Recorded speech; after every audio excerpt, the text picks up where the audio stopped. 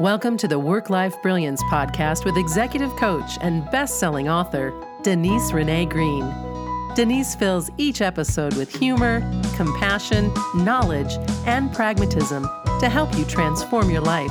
Listen in and learn how you can tame your brain, lower your stress, and become the person you were born to be. Hello, my friend, and welcome to the show. Thank you for joining me on this very, very important topic, the topic of play. I think play has a PR problem. Play is serious business, and that's why this is a continuation of our series on overwhelm. So what does play have to do with overwhelm?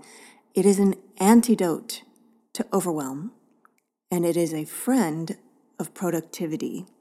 Now, you probably know this already through your own experience, but I just want to make sure that you not only understand how important play is, but you actually start to incorporate it more into your life instead of making it ancillary or non-existent in your life. And play is closely related to two other friends of productivity and enemies of overwhelm, and those are pulse. And pulse is that oscillation between activity and rest and renewal, that back and forth. We can't be all work all the time. And play is a way of doing work with rest and renewal embedded in it. It's kind of magical in that way. And the connection to presence. When we play, we are fully immersed in an activity. When we're at our best, we are fully focused. It's like that sense of flow. Flow is this immersion in an activity that usually uses our strengths and has us growing and creating. So no guarantee we're going to be creating. We're going to be creating something when we play, even if that something is positive, feel-good neurotransmitters in our body. But we're going to talk about a lot of the other things that we create when we play, and that we only create when we play.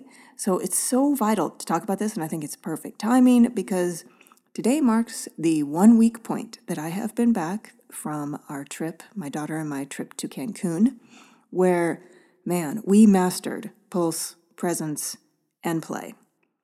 It was like we had this intrinsic goal to make the most of those 8 nights, 7.5 days in Cancun on the beach. The weather made it easier for us because it was perfect.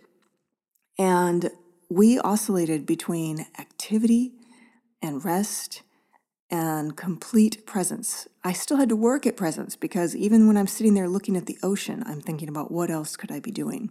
So I really practiced being in one place at one time and trying not to count the days and the hours too much, but really just be there and then reflect on how amazing each activity and each day was. So, but how do we do that in the real world? And that's what we're going to be talking about today. Vacations are important, but I don't know about you, they are rare for me. So I need to incorporate play into my daily life. And I want you to as well. So hopefully you know that play is not frivolous. It is not counter to productivity. It fosters it. So I don't know when the last time you had a belly laugh was, but we don't get enough of those. Or even just giggles. Every day, I don't care what's going on, it needs to have a giggle. But you have to structure your day. You have to make it intentional because there is a lot going out in the world that is not giggle-worthy. And if you are just constantly going from activity to activity without being conscious of it, you are going to get mired in the muck because that is what our brain does. Your brain will have you reading news story after news story, going to meetings without being intentional about how you spend your time. So when we play, we are intrinsically motivated versus that carrot and stick kind of motivation, and we are present in our choices, not just, using some app on our phone because it's there and it's habitual. So this is not about playing on your phone. While you might get some pleasure, some recreational pleasure and distraction from that, that is fostering a habit that is not going to serve you, and you're not going to get the most out of it. And that's what I want you to do, is get the most out of your playtime. So you can go and keep playing whatever games you want, but let's figure out how to make the most out of your free thinking time. So there is one word that is never uttered in my house, and that is boredom. My daughter never says she's bored. I never say I'm bored. If you don't say you're bored, do you say you're busy? Because boredom and busyness, neither one of those are going to serve you. Both are going to contribute to malaise, and they're not going to help you be your best self. So I recently read an article that you may have heard about Silicon Valley people, parents, hiring consultants to help their kids be less bored and help their kids be less addicted to technology. And what did these high-priced consultants do? Give their kids a ball. Yeah, send your kid outside with a ball. Let them figure it out. This is how far removed we have gotten from play. Hopefully that is an egregious example in your life, but it's pretty common, so don't feel too bad if you can relate to that one. So how do we make play something that we do by nature and not necessarily something we have to pay somebody to do? I'm not against paying for somebody to do that for you if you need it, but there are things you can do on your own to just incorporate play into your daily life. One of the reasons I was never bored was that, I came from a family of comedians. My grandmothers had such a quick wit and dark, dry sense of humor. My grandfather was just this source of humor and joy constantly.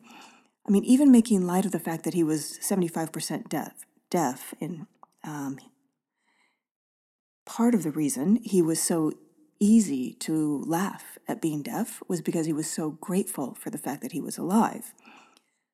His being deaf saved his life because he became deaf early on in the Korean War, just before a battle that was so serious that it would kill 90% of the men in that battle. And he turned out to not be in that battle because of his injury that he suffered right before.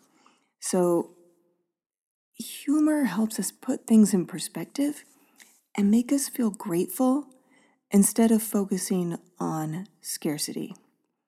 And even today, my family is just nutty. I mean, my mom makes, nutty in a good way, my mom makes brownies every week for the trash people. They call her Miss Sugar. At Christmas time, we tend to dress up in funny outfits, funny hats anyways, and we get our family photo in funny hats. We play dance party music. We had a dance party with games, and we had to tie a Kleenex box around our waist with ping pong balls in it, and then I had to compete against my 10-year-old gymnast niece in a hip-hop contest, pretty much, to see who could get the most ping pong balls out in the shortest amount of time. So that's normal. My dad and I have pool tournaments that turn out from best 2 out of 3 to best 5 out of 7. He always wins, but it's still fun. And so that's kind of what my family does.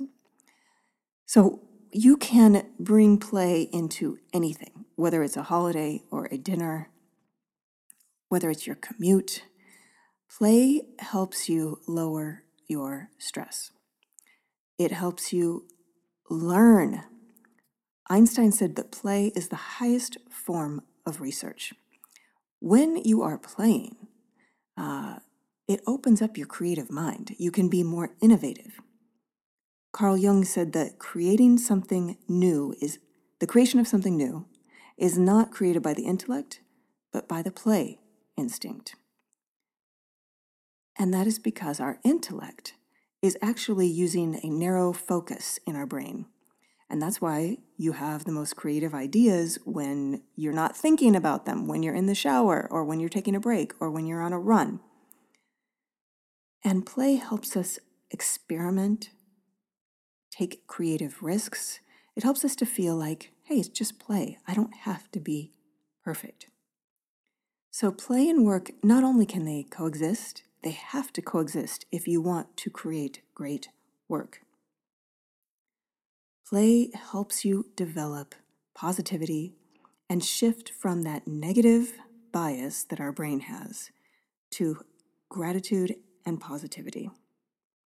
One last quote. No, you know what? I'm not even going to promise that it's going to be one last quote, but I love this one. In every job that must be done, there is an element of fun. You find the fun and snap, the job's a game. And that is from Mary Poppins, gamification pioneer. When you turn work into play, then you start to problem solve, you feel better about the work. Things that were once chores now become games. And I think about my very hardworking ancestors, the ones I know about, and how they were farmers, and how to them this was a vocation, and this was a communication with the land and with the animals versus a chore. Play helps us cooperate. It helps us learn how to work with people different from us. It can help us drop that protective guard that we put up and build connections that will serve us in every part of our work and relationships. I was on a call this week with one of my groups, and one of the clients was telling me about the team being completely burned out and overwhelmed. In this case, not by too much work, but from not enough work because there was no clarity. There was too much change, too much uncertainty, and they were just waiting and waiting for direction. And it was causing immense stress because they felt a complete lack of control and stagnation. And when they got their survey results from their employee satisfaction, the results, not surprisingly, sucked. And that was before this current stagnation. So just imagine how badly people are feeling right now. And he said that when leadership analyzed the survey results, they decided they were going to focus on building trust. Great. Well, I think they decided last year that they were going to focus on building trust too. So I said, okay, how are you going to go about it that's different this time? And he said they had no idea. I asked him if they had thought about play. Because when we don't trust, when we have uncertainty, our sympathetic nervous system is on high alert. That is the fight-flight system that releases stressful cortisol into our system. And we need to turn on the parasympathetic nervous system. And the system that regulates those two, as you may recall, is the vagus nerve, VAGUS nerve system that runs from our head down into our heart and lungs and down into our gut. And the vagus nerve system is strengthened through trust, through safe relationships. And the best way I know to turn on safe relationships is through play. So I feel safer when I play with you because there is less at stake. There is more lightness. The competition is friendly. And if you're on my team, I get this experience of camaraderie with you, of solving a challenge with you. So nothing builds relationships quite like play. And this is why team sports are so important. I grew up playing so many team sports. I was never great at team sports, although I was really great at heckling, I must say. Friendly heckling, I was never really insulting to anybody. But I'm extremely competitive. I just love that feeling of all those neurochemicals you get from doing physical activity or even mental activity, if it's a board game, with other people, with a friendly competition against people that I also respect, who are also trying to do the same thing against me. There's nothing that feels quite like that. And when you do that, and you have somebody on the same team, you are creating oxytocin. And that is that important, it's called the love chemical, the love neurochemical, but it's also just about human connection and safety and trust. And we know from studies that the most high-performing teams are the ones who can be messy with each other, who feel safe around each other, who laugh and go on tangents with each other. They are the most productive ones, not the serious ones who stay on topic, never go off agenda, never interrupt each other. Those teams are bored and overly safe, and there is not a lot of authenticity going on. And if you don't have authenticity because you don't feel safe, then you are not going to air what needs to be said, and you are not going to resolve those things together because you don't have enough trust.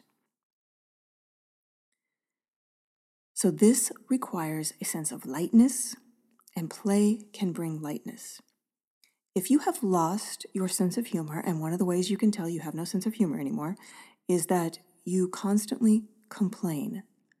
And you constantly complain often about things that are outside your control. I call this being stuck on the island of victimhood. If you are stuck on the island of victimhood and like camping out there, you are not going to like my coaching, and you are probably not listening to this podcast, so it's probably irrelevant. You will take offense to things that I say, because my 2 criteria for my clients, in order to work with me, you have to want to grow. You can't be here because somebody made you or because you think you have to. And you can laugh with me, because for me, work is play.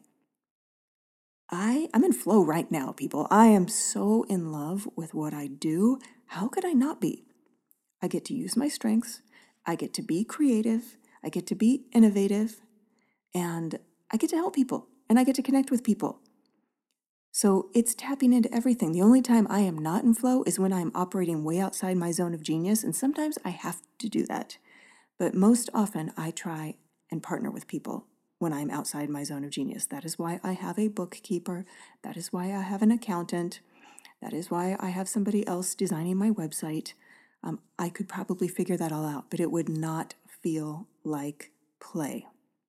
And my clients deserve me to be in flow, in the zone.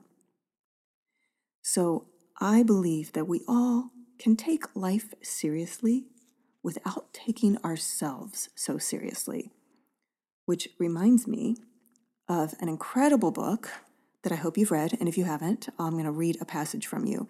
It's called The Art of Possibility, and it's by Ben Zander and Rosamund Zander. And he is the conductor of the Boston Philharmonic, or was. And he talks about a simple yet powerful rule to deal with any high-stress situation. And he calls it rule number 6. And he leads into the rule with a story. And I'm just going to read it straight from the book. 2 prime ministers sat in a room discussing affairs. A man interrupts them with fury, shouting, and mayhem. "Peter," the resident minister says, "remember rule number 6. This stops the furious man instantly, and he is replaced with a calm version of himself. Upon returning to the conversation, the 2 ministers are interrupted yet again. This time, it is a hysterical woman. The resident minister repeats himself, "Remember rule number 6. The woman coolly exits the room, apologizing. The scene is repeated a 3rd time, and the 2nd minister is left confused. He says, "I've seen many things in my life, but never anything as remarkable as this. What is the secret of rule number 6? He replies, "Very simple. Rule number 6 is don't take yourself so damn seriously." After pondering, the 2nd minister agrees that it's a fine rule and asks about rules 1 through 5. And the resident minister laughs and says, "There aren't any." That's the end of the story. So why do we take ourselves so seriously? Well, it's because of our brains. We want to appear in control, both to others and to ourselves, and we have negativity bias. So these situations, we can blow them up. So whatever the degree of severity is, our brain will think it's a big deal. We like to be taken seriously. We like others to respect us. But when we take ourselves too seriously, it can actually cause people to view us as self-righteous, and it can cause us to be seen and feel miserable. But when we allow ourselves to just drop the seriousness, we appear human. We invite in humor, humility, and acceptance and perspective. Hopefully you listened to my interview with my friend John Franco about our conversation about, frankly, life and death.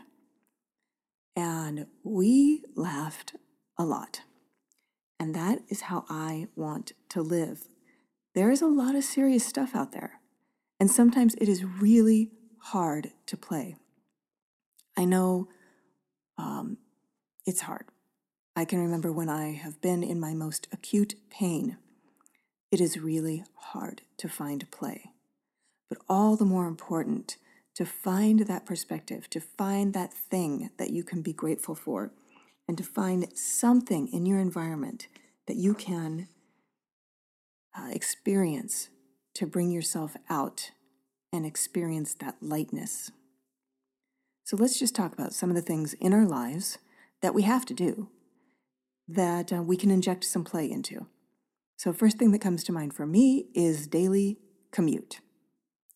Okay, so think about how you experience your daily commute. And you might be thinking, oh, I got this one. I listen to podcasts that I love. I play music that I love. Great. If, however, you listen to the news, I'm going to invite you to try something different. Create a Spotify station, a Pandora station. Listen to music that raises your mood.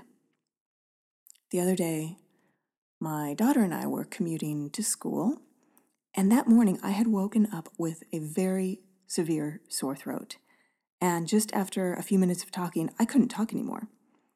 So I'm in the car and I'm pointing at my throat when she talks to me, and I can't make a sound. So she goes quiet, and it could have been a very quiet and dull commute. It's about a 15-minute drive. Meanwhile, a song comes on that we both love, and unknowingly, we're both turning it up. She's turning it up on the dial. I'm turning it up on my phone. So the song gets pretty loud, and we both start chair dancing. And the chair dancing kind of raises to the level of the volume of the song. And now I don't know what it looks like from behind, but we are full body dancing. I'm trying to keep my hands on 10 and 2 on the steering wheel like I was taught. Occasionally the right hand comes off, and I'm doing a whoop whoop up into the ceiling. And then the song stops, and we are at the last stoplight. That is how fast the commute went by. And we are both giggling and just feeling so much joy and love. And then I noticed the car in front of us, and I've seen this car before. It's a big white SUV.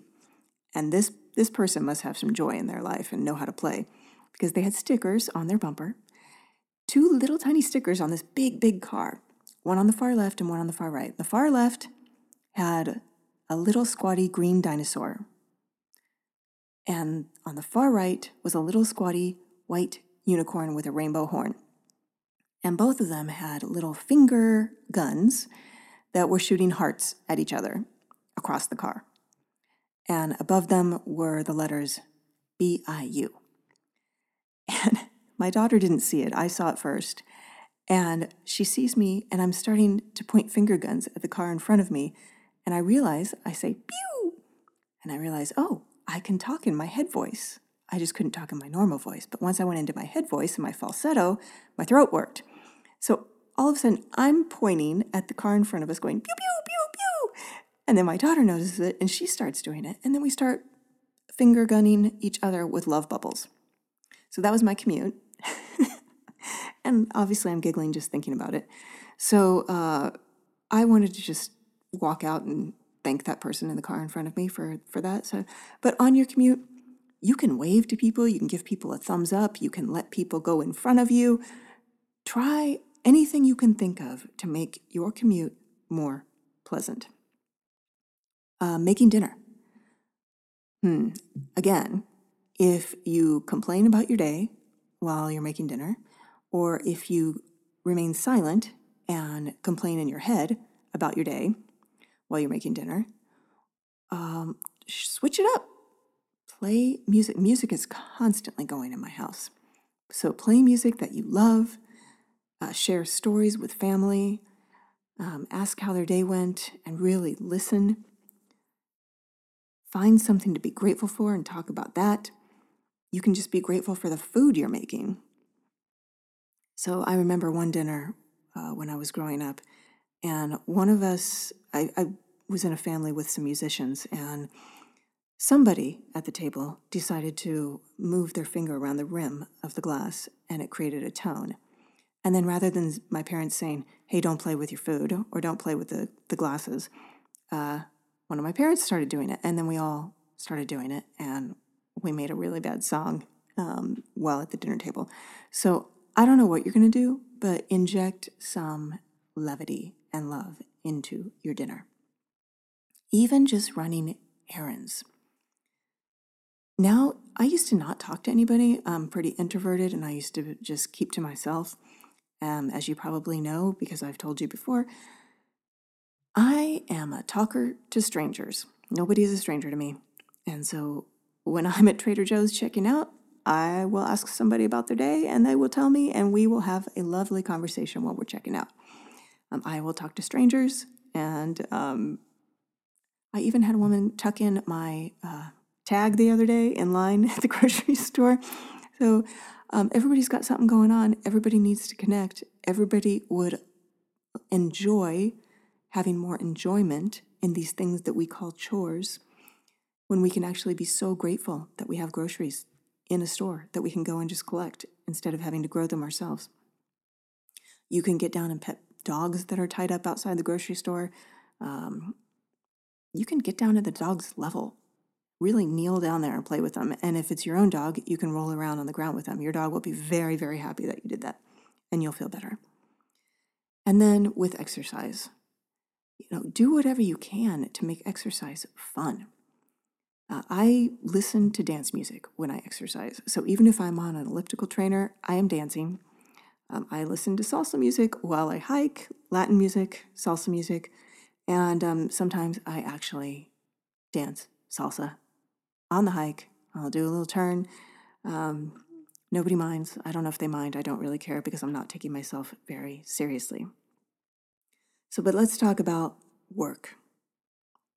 Those are outside work examples, I know, but you have to bring play into work.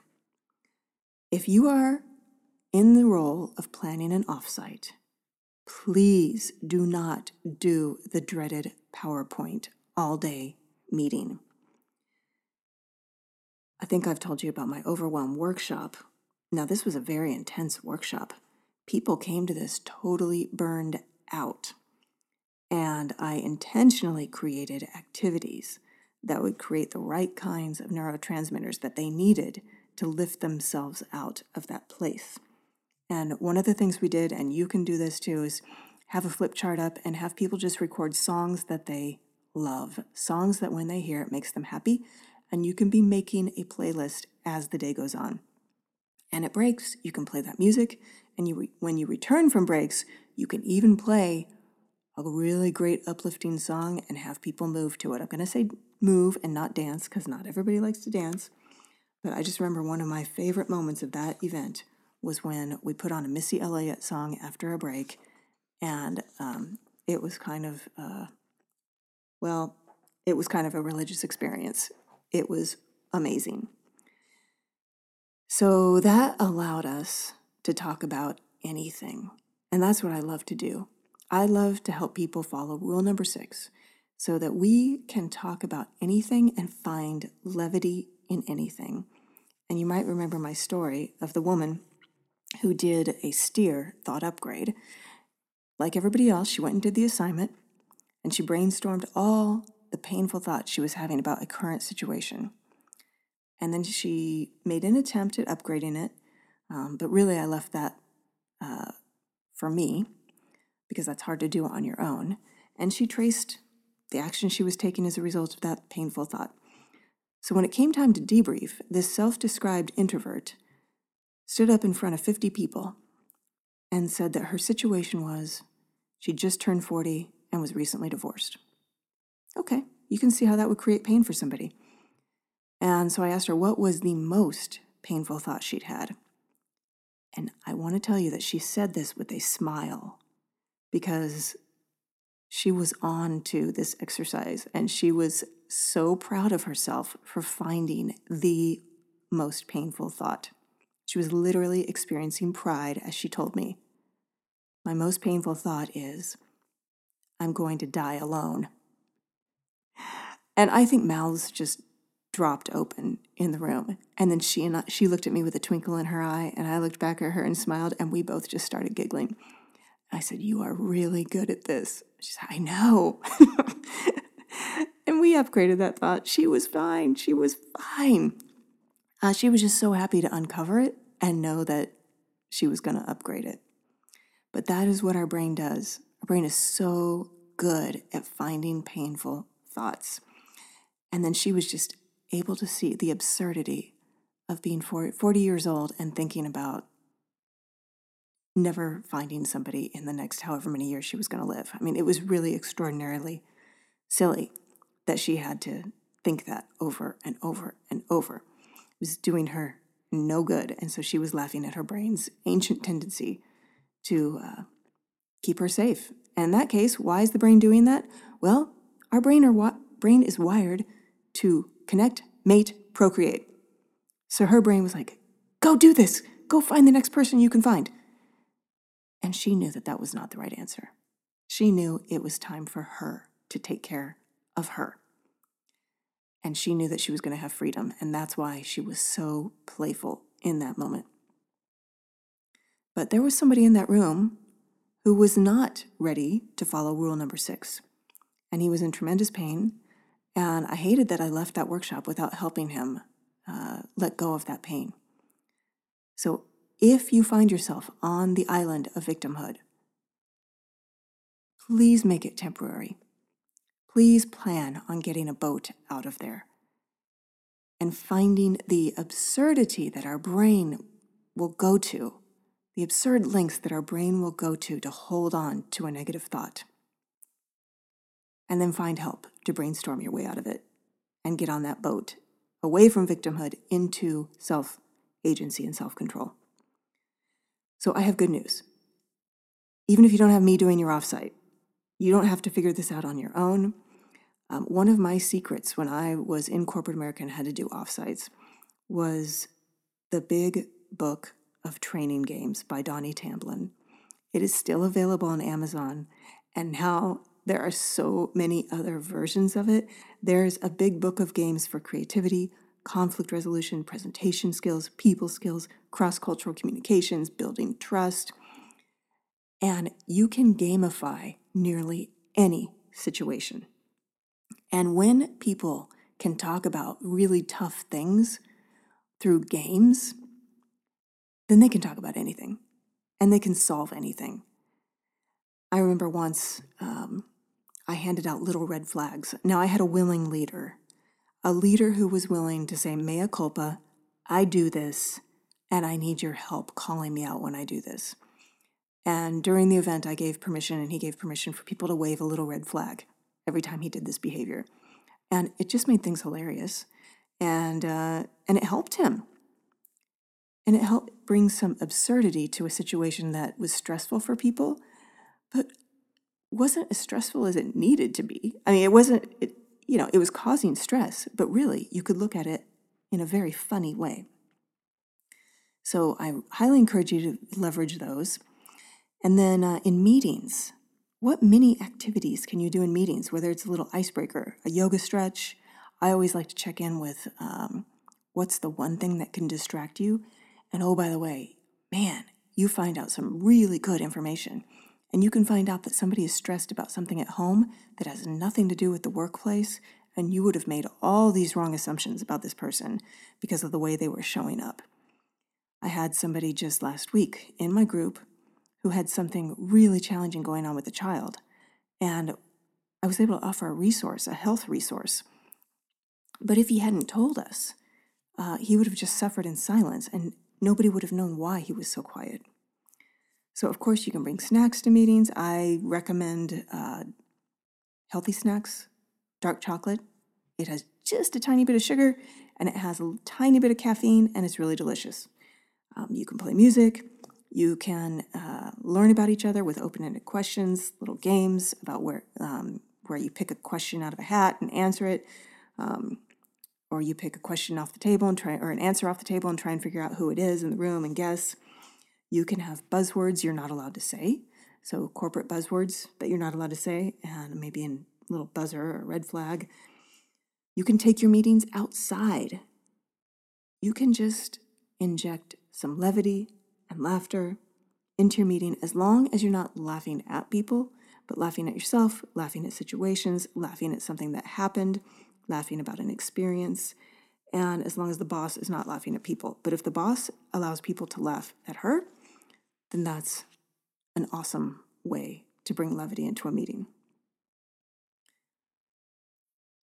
So another client this week was so stressed out and was burning out because she felt so responsible for her team, and they were so frustrated by the lack of direction and decision-making from leadership.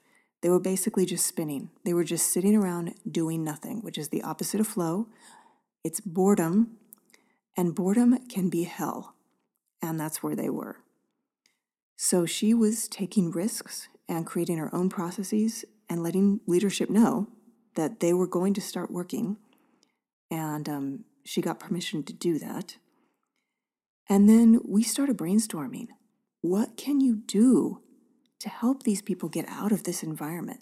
What can you do that is playful to get them feeling serotonin, feeling oxytocin, feeling dopamine, instead of all this cortisol, all this frustration that's running through their system? And she brainstormed and she thought hard about her team. And at first she said, well, we'll just have a lunch. And I'm like, really? You're just going to do a lunch? I mean, that's nice. And then she decided, I know what they would love. And I know of a place that's not far, and it won't require a lot of money and a lot of travel time. So she's going to take them to an escape room. I said, okay, me personally, that would drive me nuts. She said, well, I'm going to let them decide what kind of safe room. We'll do one that's fun. And I said, well, it's not an unlike metaphor from where you are right now. So if you guys can escape that, then maybe you have a common language for how to escape the room that you're in at work. So we'll see how that goes. But it's got to be better than just having a lunch, and it's got to be better than sitting around doing nothing, and they will have a shared experience. So your assignment is not to go to an escape room, but it is go do something fun. Watch a YouTube video or read something funny. Gosh, growing up, and he still cracks me up, is old Steve Martin and new Steve Martin. His New Yorker collection in a book called Pure Drivel. I still belly laugh when I read it. So get a good belly laugh, or at least a giggle. Go out in the hallway and have a chat with somebody and just raise your level of oxytocin. Get outside, take a walk, savor the sunshine, if you have sunshine, listen to the birds, pet a cat, pet a dog, talk to a stranger, or just put on some music and dance. Because I want you to feel better, because you deserve it, my friend. All right, you can get more ideas and activities and courses on my website, of course, at work-lifebrilliance.com.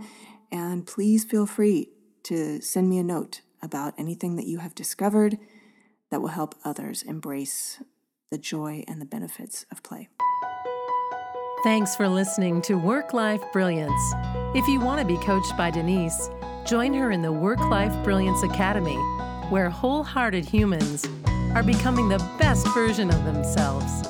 Accepting applications now at WLBacademy.com.